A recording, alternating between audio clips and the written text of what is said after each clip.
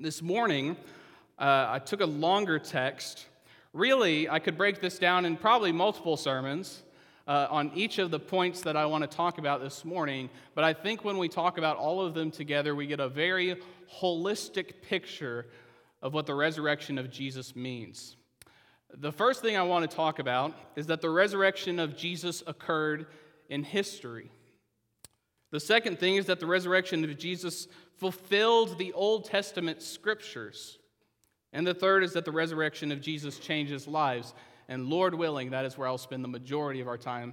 As I was telling one of my former students, who's now a college student this morning, he said, "Make it a short one, I'm hungry." And I said, "We'll see what happens." Looking at the text this morning, the Gospel of Luke is an interesting one. In our Bibles, we have 4 biographies, is probably the best word of Jesus. We call them Gospels. That's Matthew, Mark, Luke, and John. And they all kind of give their own understanding of the events that happened. Not that they disagree with one another, but simply that they emphasize different things. Luke begins his gospel by saying to the person he is writing it to, which is specifically one person who is financially supporting him, but also to anyone who was to read it. He said that he wrote it, that you may have certainty concerning the things you have been taught. He sat down to write an orderly account using eyewitness testimony, even speaking to people who were still alive, in order to give an account so that those who believed in Jesus Christ, believed that he died for their sins, and believed that he was raised from the dead on the third day, those people would have certainty about the things they have been taught. Luke isn't primarily writing this book for skeptics, for non-believers, so we'll forgive him for not trying to give us an argument, but instead giving us a story just of how things happened. Now in Luke chapter 23, Luke talks about the crucifixion of Jesus, and then he talks about the burial of Jesus. Jesus' body was taken and placed in a tomb. And it says that there are women who followed as they took the body to the tomb and saw where it was placed, and then they went back to prepare spices and ointments, with the plan being that they would return and use the ointments and the spices on the corpse, which they expected to be simply a body. So they leave, and it says that, this is the end of chapter 23, on the Sabbath day they rested according to the commandment. See, they were Jewish women in Jerusalem, having just witnessed the death of a Jewish man, Jesus, and they went and rested Friday evening to Saturday evening. If you know observant Jews today, you know they still do this. They practice the Sabbath. They rest from their work. So these women went and prepared the spices and the ointments, but then they rested, giving a whole day between the death of Jesus and Sunday morning. Then it says on the first day of the week at early dawn, they went to the tomb. They had taken the spices. In one of the other Gospels, Mark, it actually says that the women were concerned because when they got to the tomb, they knew there was a giant stone blocking the entry to the tomb, and they were not sure how they were going to move it. But then they get there. And to their surprise, remember, they're expecting to get there, struggle to get the stone moved, maybe ask for some help to get it moved, get into the tomb and expect to find a dead body. And instead, they arrive, and the stone is rolled away, and the tomb is empty. Now, you can imagine they weren't very excited about this. They're probably very confused. It tells us that they were perplexed about this. But then it says 2 men stood by them in dazzling apparel. Later in this chapter, they're identified as angels, messengers of the Lord. And as they were frightened and bowed their faces to the ground, the men said to them. So they were frightened. They weren't excited about this. You know, we sang this morning, Christ the Lord is risen today, hallelujah. We're all excited. They weren't excited yet.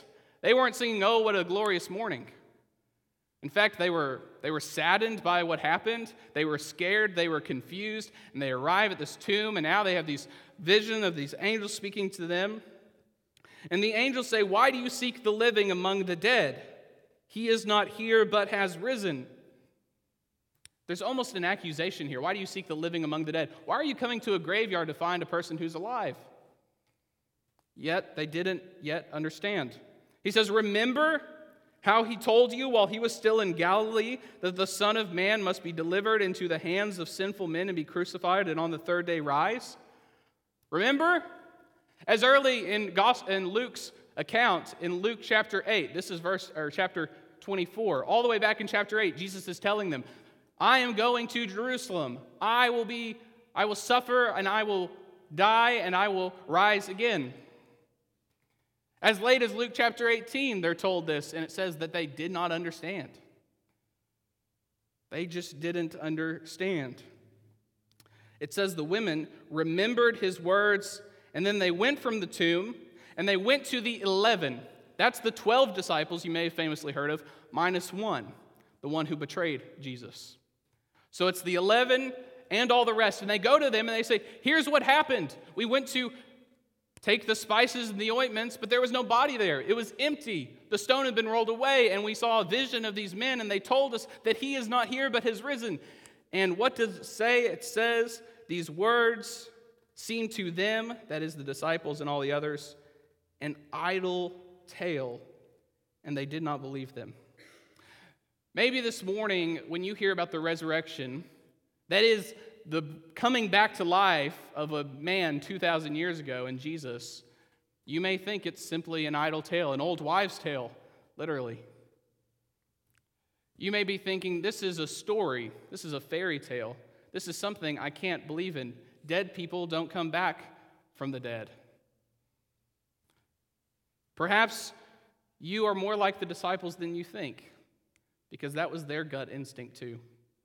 Their instinct was, this can't be true. That doesn't make sense. These women must be mourning and grieving. They must be scared and shocked. Literally, that phrase for an idle tale refers to people who are sick and having visions and illusions because of their sickness. Some of you may have been that sick before where you've had some of those things. So they just don't believe them. Now, among the 11 and all the others, it says that Peter went and looked at the tomb. And he saw it just as they had said, it was empty. Now, if Luke was making all of this up, if it really was just a fairy tale, or if it was a grift, a con, in order to convince people to give them money and prestige and whatever, then the story wouldn't seem to go like this at all. You think Luke would go back and rewrite a little bit of it. For instance, it would be very silly in first century Palestine or first century anywhere to have the first witnesses to the resurrection be women. No offense to the women in the room. This was 2,000 years ago. Then a woman couldn't even testify in court as a witness. Now, you think if Luke was trying to compel and convince people, he might change this little detail. But he leaves it there because he's just reporting the facts as they were, not as we might want them to be. You think he might make up that they were men. He might make up that the first witness was Peter going to the tomb. He's the one who found the tomb empty. Peter was a well-known figure in the church. That would make a lot of sense. It would give not only the fact that Peter was a man and could testify legally, but also it would give an air of authority to the whole thing. Yet he continues to persist that it was women. So the women were the first ones to testify to the resurrection of our Lord and Savior Jesus Christ. We need to recognize that this event is important as a historical event. In 1 Corinthians 15, which Cody already read from, although I'm going to read a slightly different part of it, in 1 Corinthians 15, verses 3 through 8, Paul says this, "For I delivered to you as of first importance what I also received, that Christ died for our sins in accordance with the Scriptures, that he was buried, that he was raised on the third day in accordance with the Scriptures, and that he appeared to Cephas, then to the 12. Then he appeared to more than 500 brothers at one time, most of whom are still alive, though some have fallen asleep. Then he appeared to James, then to all the apostles. Last of all, as to one untimely born, he appeared also to me." Paul is recording what he delivered to them as of first importance.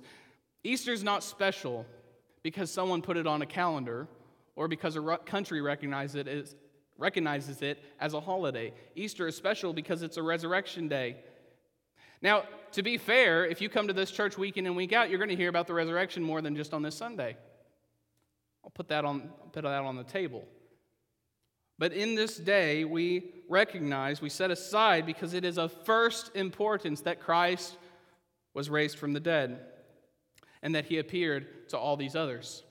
Now, if you're a skeptic in the room, Luke didn't write this gospel for you. That doesn't mean you won't get anything from it. He just didn't write it thinking that unbelievers were going to come and ask him a bunch of questions. So if you have questions about the resurrection, I'm not going to spend the majority of our time defending the evidence for the resurrection, although there is plenty of it. There are a lot of details that don't make sense unless you accept that Jesus actually raised from the dead. There's a lot of details that we have to reckon with. You know what? Almost all scholars, and I don't mean just Christians who work at seminaries. I'm talking about scholars who work in secular institutions, some of which are atheists, agnostic, maybe Muslim, or whatever religion affiliation they have, who work as historians of antiquity, specifically the first century in the New Testament. Almost all of them agree that Jesus Christ, Jesus of Nazareth, was crucified on a Roman cross. That's almost unanimous. Jesus of Nazareth was crucified on a Roman cross. Not only do we have good historical evidence for it, but the scholars interpret that evidence as being true. Now, they're not saying that he died for our sins. They're simply saying that it happened. Any blog post you read about Jesus being a fairy tale, that he never existed, are foolishness. They really are. In fact, most of them come from a guy in the 19th century who made it all up. Jesus of Nazareth died on a Roman cross. The second thing they all agree to, almost unanimous, almost at the same level, is that Jesus' disciples, that is his followers, believed they saw appearances of the risen Jesus. Now that's really important, the phrasing, because they're not saying that Jesus' disciples claimed to see appearances of the risen Jesus. They actually agree that they believe that Jesus' disciples believed. Not only did they claim, but they believed it. They thought it was true. That's really important.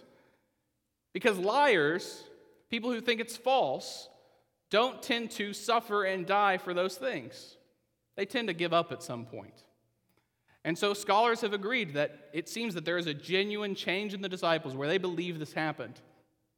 And there's a number of other things that scholars would almost unanimously agree. And when you take all the facts together and you try to figure out the story that fits them most, and I don't have time to rehearse this whole thing. I don't want to give you a 30-minute lecture, and you don't want one either. And the truth is, if you're skeptical about this, I'd rather have a conversation with you so we're on equal footing. Up here, I get to be the guy who tells you everything. But if we have a conversation, then I have a little bit of stake in it too, because this Bible that I believe in says that if Jesus Christ did not raise from the dead, my faith is in vain. And so I'll take up that challenge with anyone because I want to believe the truth too. If you are skeptical about the truth of the resurrection, then come talk about it. Because here's what might happen. You might be compelled by the evidence and feel like you must believe. You must believe in God. You must believe Jesus was God. You must believe that he died for your sins and was raised from the dead. Or you may convince me I'm wrong, and then I have to change my career, my life, just about everything about myself, which I'm willing to do. I'm young enough to do that. I'm young enough to have a career change. It's okay. I'll take that bet anytime. Just come have a conversation with me. But when you do, don't bring me blog posts. Bring me an academic book like that. This is one of the books I have in my office on the resurrection. This one's called The Resurrection of Jesus. It's by Michael Licona. The subtitle is A New Historiographical Approach, which is really good academic language for he's using the tools of secular history in order to show that Jesus was raised from the dead. In fact, he even writes in the introduction that he would not recommend a Christian put aside their faith in order to prove the resurrection, but he said that's exactly what he did for this project. Not that he stopped being a Christian, see, but that he wasn't going to let any bias keep him from searching out the truth. I'll pause there and say again, if you're a skeptic, have a conversation. Don't take my word for it. But it's important that the resurrection of Jesus occurred in history. It is important. It's important because the Bible always speaks about the resurrection of Jesus not merely as a psychological resurrection or an emotional one or a mental one or even a spiritual one in which we're lifted to a new place. It always talks about the resurrection of Jesus Christ, that Jesus was bodily, physically raised from the dead. That's the hope of Christians. It's not in some generic idea of salvific spiritual renewal and resurrection. It's a real event that occurred in history where Jesus, who was dead and in a tomb, walked out. That's what Christians claim to believe. And it's what we believe occurred in history, such that all of humanity, all of our ideas about what history is, hinge on the fact of the resurrection. The resurrection of Jesus occurred in history. If it did not occur in history, we are fools, worthy of being mocked. If it did occur in history, everything changes on that fact. The second thing I want to point out from our text this morning is that the resurrection of Jesus fulfilled the Old Testament scriptures. So now we've had the women see the empty tomb. They've gone and told the disciples. Peter has gone and confirmed it. But now there are two disciples, not part of the 11, but part of the larger group, who are walking from Jerusalem 7 miles. Walking. That's how they traveled back then. They didn't have Kias, okay? They were walking to a village called Emmaus. And on their way, they were talking about these things. People tend to talk about the things they're concerned about, and they were very concerned about all this stuff about the crucifixion and resurrection. Because they had gone from having no hope because their Messiah, their Christ, their one who was coming to save them was dead, which they did not expect, even though he told them multiple times. They did not expect it. And now these women had showed up saying that the tomb was empty. And all the explanations they could think of, the Romans moved the body, the Pharisees hid it, one of us stole it, didn't explain it, they couldn't explain it. The vision, they were confused. And all of a sudden, while they're walking and talking about these things, a man joins them, walking and talking with them. They don't recognize him. It says their eyes were kept from recognizing him. But it was Jesus, Jesus of Nazareth, the Jesus they had walked and talked with for years, but did not recognize now. And he asked them, "What are you all talking about?" They said, "Are you the only person visiting Jerusalem who hasn't heard about this Jesus of Nazareth?" They say, he asked what these things are, and they say, "Concerning Jesus of Nazareth, a man who was a prophet, mighty in deed and word before God and all the people, and how our chief priests and rulers delivered him up to be condemned to death and crucified him. But we had hoped that he was the one to redeem Israel. Yes, and besides all this, it is now the 3rd day since these things happened. Moreover, some women of our company amazed us. They were at the tomb early in the morning, and when they did not find his body, they came back, saying that they had even seen a vision of angels who said that he was alive. Some of those who were with us went to the tomb and found just as the women had said, but him they did not see." They're telling him, "Man, you would not believe what's going on. It has been a wild, wild week." It started out, they didn't say this in the scripture, I'm just assuming. Started out on Sunday, we walked in and everybody was cheering us on. It was a lot of fun. Great, great day. We thought he was going to come and just take over the place. By Friday, he was hanging on a cross. By the end of that day, really that afternoon, he was dead. We thought he was going to come and redeem Israel and fix everything. But he died. They don't know what to do. Jesus responds to them. Still they don't know it's him. He says, "O foolish ones, and slow of heart to believe all that the prophets have spoken. Was it not necessary that the Christ should suffer these things and enter into his glory?" Jesus is telling them, you really aren't picking up on it yet. I told you what was going to happen. You know the Bible. You know the scriptures. You know our Hebrew scriptures, our Old Testament scriptures. You know this was supposed to happen, right? Was it not necessary that he should suffer and enter into his glory?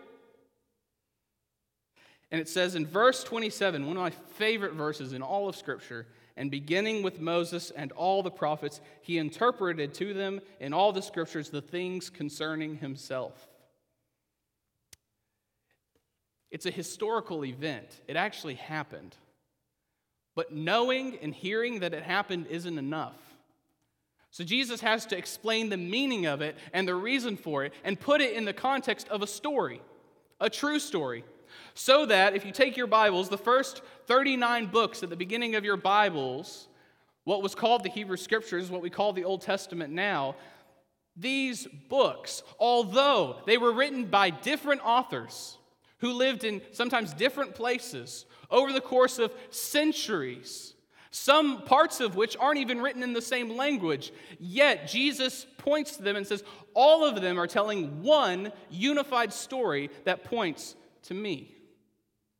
All these books, no matter their genre, whether they're poetry, whether they're singing, whether they're narrative, whether they're law, whether they're discourse, whatever they are, they're pointing to Jesus of Nazareth, and they are saying that he had to come and to suffer and then be raised from the dead.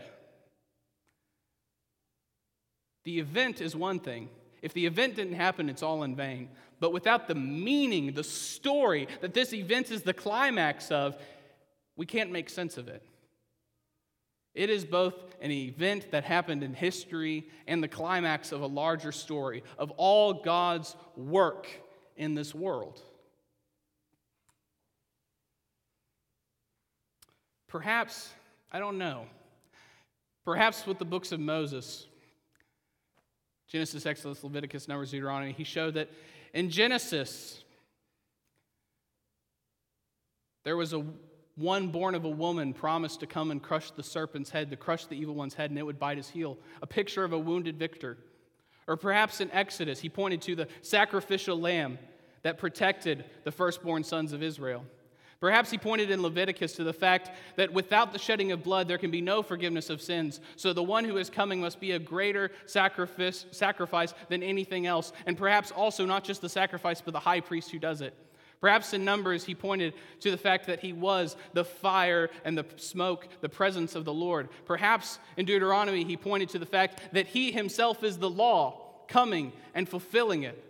Perhaps in Joshua, he pointed out that he is the commander of the Lord's army. Perhaps in Judges, he said he is the great judge and deliverer who will save Israel. Perhaps in Samuel, he said he is the great king. In Kings, he is the great temple.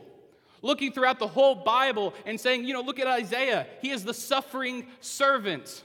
And so on and so on and so on, pointing out throughout Scripture how all these things, although they're different and disconnected and distinct, they are all connected in the person of Jesus, such that all of these prophecies and all of these stories and all of these things pointing to the one who is to come were fulfilled in Jesus of Nazareth. Yet, after explaining this, they still didn't recognize him.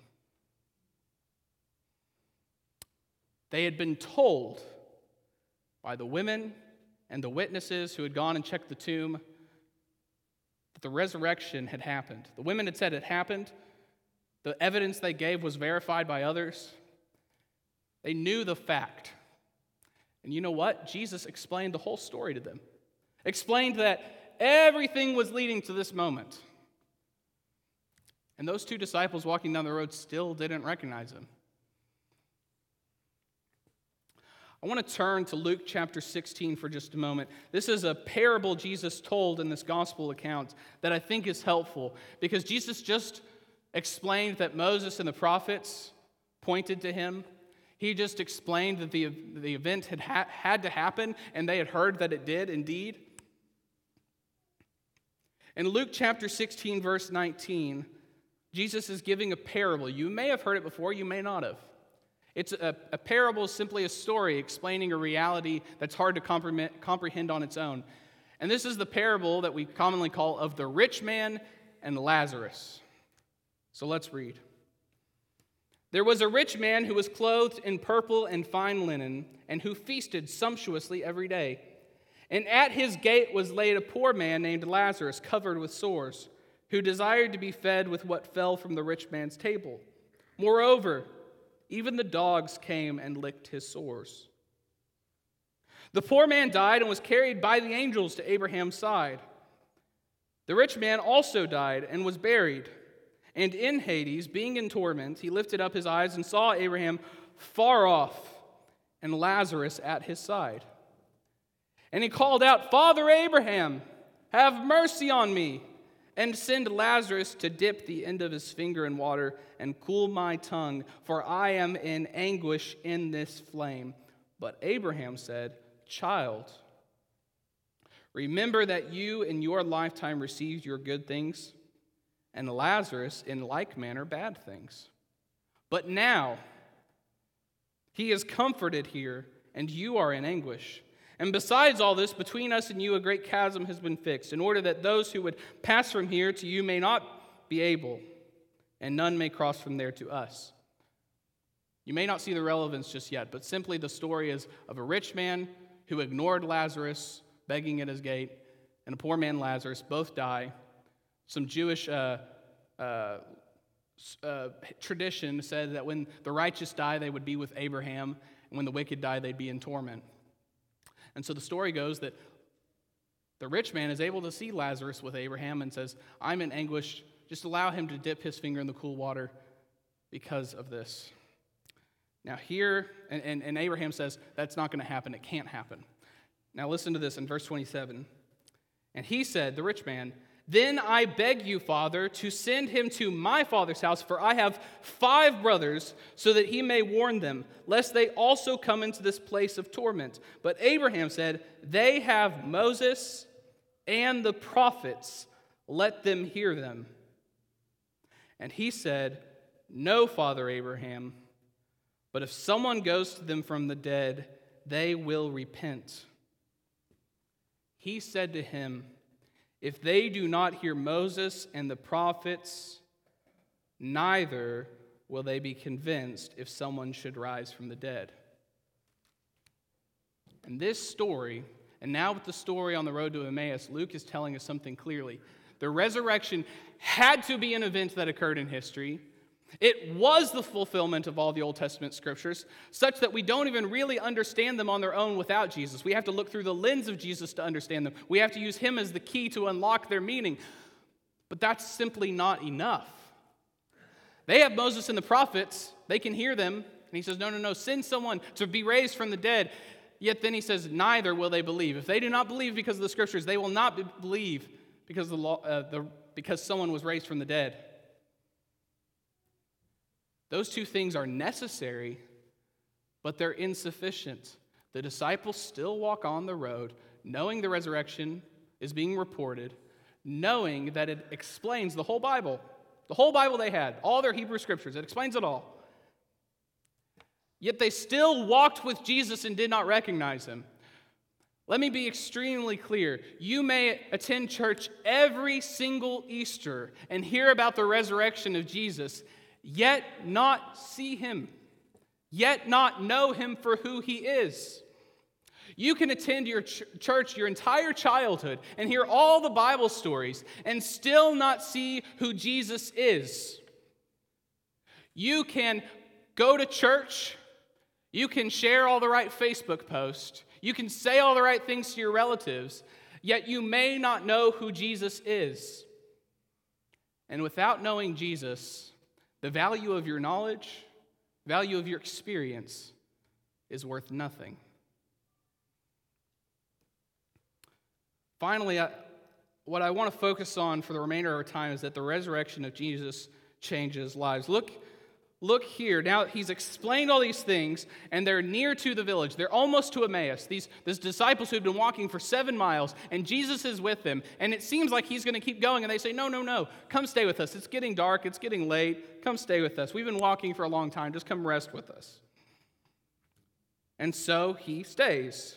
And it says in verse 30, "When he was at table with them, he took the bread and blessed it and broke it and gave it to them. And their eyes were opened, and they recognized him." Perhaps they thought back to the feeding of the thousands when Jesus, through a miracle, broke bread and multiplied and fed everyone. Perhaps they thought back to Jesus' statement, "I am the bread of life," such that when we pray for daily bread, we pray for Christ himself. Perhaps they thought back to having heard about the night in which Jesus was betrayed, in which he had a supper with his disciples. And there he broke bread and said, "This bread is my body broken for you." In which he lifted up the wine or the fruit of the vine and said, "This is my blood which is shed for you, my blood of the new covenant." Either way, what they could not see in the testimony of the resurrection, what they could not see when the greatest Bible teacher that ever walked this earth explained the entirety of their Bibles to them, they were now able to see in the breaking of the bread, in the experience, the personal experience in which their eyes were opened to Jesus Christ. And it says, he vanished from their sight. They said to each other, did not our hearts burn within us while he talked to us on the road, while he opened to us the scriptures? Looking back, they could see. Looking back, it made sense. Looking back, they could see it was Jesus they were walking with. Looking back, they could make sense of his teaching. Looking back, they could understand the resurrection did happen. So they rose that same hour and returned to Jerusalem. These two brothers who had walked 7 miles away from Jerusalem, because of what just happened, said, we're not sleeping tonight. We're going back. And they go back. And they found the 11, it says. And those who were with them gathered together, saying, the Lord has risen indeed, and has appeared to Simon. Then they told what had happened on the road and how he was known to them in the breaking of the bread. You kind of feel sorry for the two disciples now. They had such a hard time figuring out who Jesus was. They take that trip all the way back to Jerusalem, and when they enter the room, all the people in the room are already saying, oh, he's risen. We know it now. He appeared to Simon. They're like, well, okay. And the women are in the corner kind of trying not to say, I told you so. And now they're saying, they're there, and they're saying, well, when we can get a word in edgewise, let us tell you what happened, because we also saw the risen Christ. The resurrection of Jesus was surely an event that happened in history. It's testified as such. And you know what? If you believe, if you allow yourself to be open-minded long enough to believe that God could have created the world, it's not too surprising that he can do what he wants with it. And so it's not too surprising when a dead man can indeed walk when it's God who does it. It was surely the climax, the hinge, the end point, the goal, and the beginning of the Hebrew Scriptures, the sure fulfillment of them. But even knowing those facts isn't enough. You can surely know the fact that Jesus was raised from the dead and hear it preached. Hear it argued to you, hear it explained to you, and yet not know him, not recognize him, not understand. Likewise, you can surely understand that the 39 books in the front of your Bibles all lead to Jesus. They're not something extra just tacked on. They were pointing to Jesus' resurrection. In fact, his resurrection isn't just something tacked on to his death, as if Jesus had to die and then because he was God couldn't stay dead, but that the resurrection was a part of the purpose of his dying. Because in dying for our sins, he had never sinned himself. He had never disobeyed God or rebelled against God, such that when he went to the cross, he was capable of taking on sin and defeating sin on the cross. But the penalty for sin is death. And so, because he never sinned but took on our sin, he was able to be raised from the dead, conquering death itself, so that now we do not fear sin because its slavery will end in Christ, and we do not fear death because it is only a temporary thing in which Christ will come and raise us all like he was raised. You can know all that and yet not recognize him. In the sequel to this book, Luke writes in Acts chapter 17, verses 32 through 34, for those of you taking notes. He writes this. Let me pause and say Paul was actually preaching and explaining and arguing for the resurrection to a crowd in Athens. And here's what he says. Luke writes, now when they heard of the resurrection of the dead, some mocked. But others said, we will hear you again about this. So Paul went out from their midst. But some men joined him and believed, among whom also were Dionysius the Areopagite and a woman named Damaris, and others with them. Do y'all know what a traffic light is? If you live in Blount County, you might not. You know red light, yellow light, green light. If you live in Blount County, you definitely don't know what a yellow light is, right?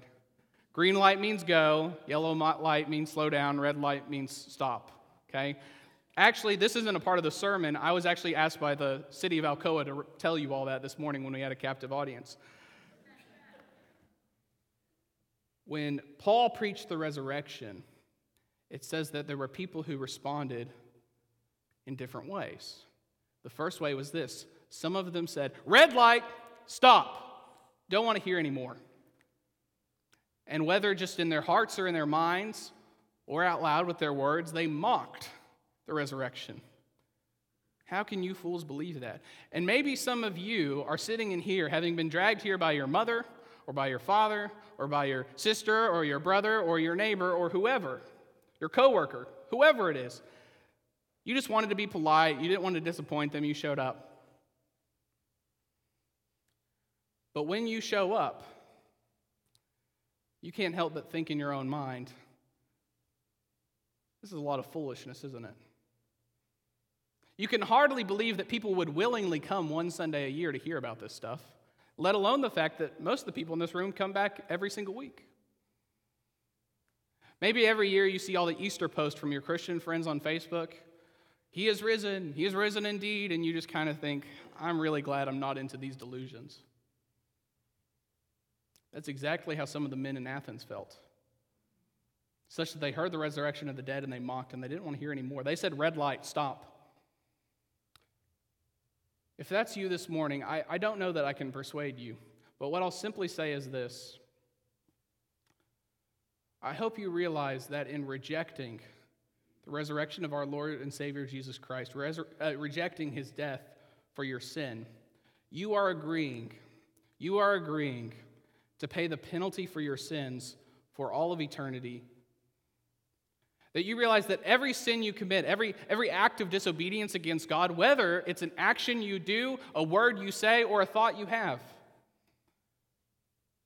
that every sin, every act of disobedience against God, every rebellion of your sinful heart against God, every desire you have to flee from his presence and flee from his love will be awarded.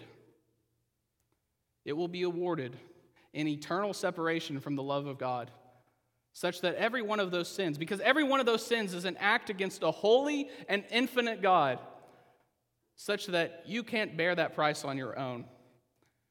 And if you choose to bear that price, you will never end paying it. It's a debt you cannot repay. Now, if you would say yellow light, slow down. I'm interested in what you're saying. I'm not convinced of it, but I'm not closed-minded either. And I would like to hear more about this. First, I want to give you a warning as well and then give you an encouragement. The warning is this: yellow lights always become red lights. And if you die a yellow light, you will be a red light. You won't be a green one. Being neutral on the resurrection is to continue to be in sin. Because all of us have been born as children of wrath and children of sin, such that without the intervention of God, without turning away from our sin and turning towards Jesus in faith, trusting him and his death for us and his resurrection, we're not neutral. We are opposed to God. We are in rebellion against God until we turn to him in faith. Such that being yellow light doesn't mean you're a moderate. It doesn't mean you're clever. It doesn't mean you see all sides and you just don't want to commit. It means that you are a red light who could become green if you turn from your sins and trust in Jesus. And the encouragement is this: Jesus said that everyone who asks will receive an answer. Everyone who seeks will find. To everyone who knocks, the door will be opened. Such that if you have an earnest heart to know the truth, you can pray. And if you don't yet believe in God, you can even say, God, if you are real. And you can pray for God to reveal the truth to you.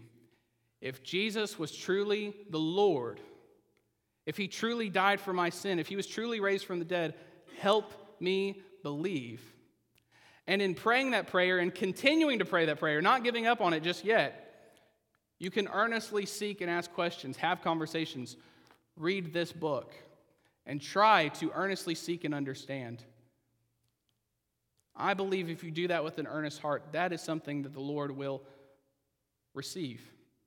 He says that the scripture says that he wants all to come to a saving knowledge of him. Such that I believe if you earnestly seek him in prayer and earnestly seek him in what you study and what you do, that there's no reason God wouldn't answer that prayer. But I'll add this. If you walk out those doors and you immediately get on your phone to distract yourself, you immediately flip through Facebook, or you go watch a YouTube video, or you go home and you crash on the couch and watch TV, such that you distract yourselves from reckoning with the fact that death is inevitable and there's something we ought to do about it. That there is a problem in this world. We all accept that. You can walk in any place, in any part of this world, and ask people, is there a problem in this world? Is our world broken? I imagine they would all say yes. They may just have different answers of what that means. For us, we say that the world is broken because humans have made the free choice to rebel against God and sin, to disobey Him. And the only way to reckon with that, the only way to deal with that, is through Jesus Christ. So if you are willing to hear more, if you're open-minded about these things, but you're not yet convinced, I would just encourage you. The response I want you to have is to pray. The response I encourage you to have is to seek answers. And not only this, I would say, this may feel like really cheesy, but there's those Connect cards. One of them at the bottom says, I'm interested in learning more about the gospel. If you check that, I'm going to assume you're one of those people today, that you haven't yet committed, but you want to hear more. Don't let yourself go be distracted in our extremely distracted world where you don't contemplate the most important things.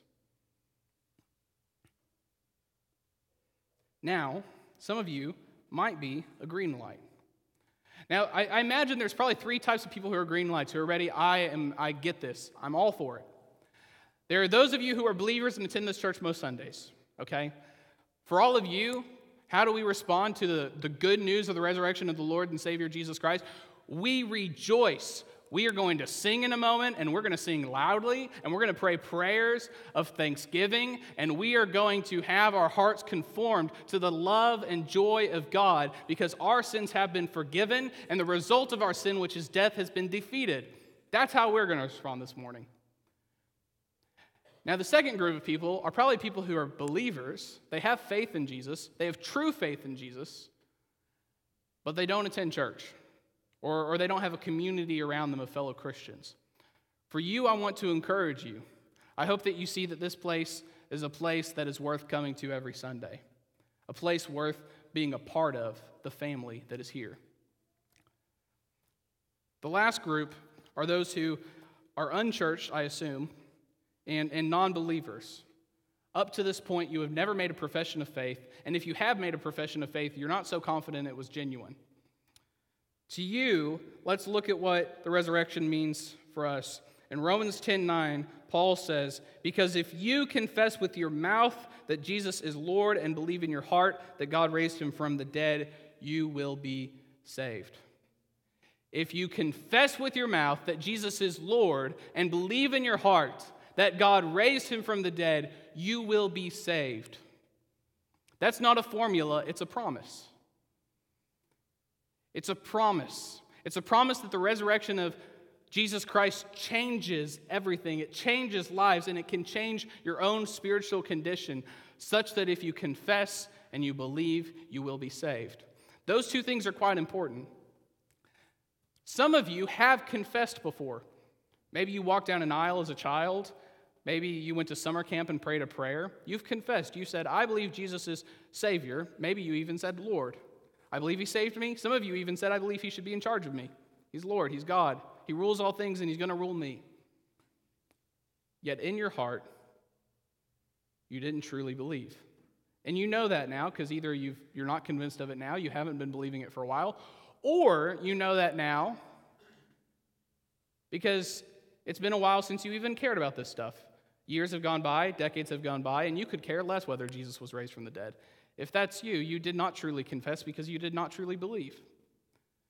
It's important that your faith is not just a public profession, but that it is a personal conviction, a change of heart, such that in your heart you believe, not just that Jesus existed, not just that Jesus is Lord, not just that Jesus is your Savior, not just that Jesus is all those things, but also that he died for your sin and was raised from the dead, such that it's not just a confession, but it is a belief in your heart.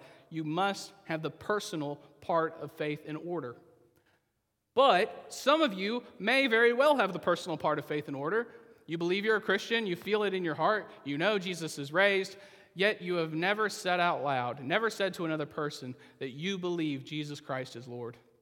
Without that confession, can you really truly believe if you're unwilling to put your reputation on the line for it, to put your relationships on the line for it? So this morning, if you are someone who wants to hear more, perhaps you're Dionysius the Areopagite, Dionysius, an educated man, an arguer in the Areopagus in Athens. No one expected this guy to come to faith in Jesus Christ, this poor Jew from Jerusalem who died on a cross but was also God. What's that all about? Yet he did. Or Damaris and the others. Don't let your education or lack thereof, your career or lack thereof, your family or lack thereof, your life or how you live it, put some barrier between you and believing and confessing. And this morning, I'm not going to put much more of a sales pitch on you at all. I don't think this is a sales pitch. I'm not going to put much more on you at all, because if you know right now that you believe and you need to confess, then it's on you to do that. Jesus said that everyone who acknowledges me before men, I also will acknowledge before my Father who is in heaven. But whoever denies me before men, I also will deny before my Father who is in heaven. If you know that you believe and you know you need to confess, don't let this day go by. Let this be the day of your salvation. Know that April 9th, 2023, Easter Sunday, can be the day of your salvation, such that you know it. Not a lot of people get to know it. You can write that down on your obituary. It can say your birth date and your death date, and the most important date is your born-again date when you died to your sin. That can be your day. Let us pray, and then we will respond in singing. We will respond in worship. If you need prayer, if you need to have a conversation, if you need to confess with your mouth that Jesus is Lord, we have a hospitality room behind the sanctuary. There will be an elder and his wife there who can speak with you and who can talk with you and who can pray with you. So I invite you to respond however you need to this morning. Let's pray.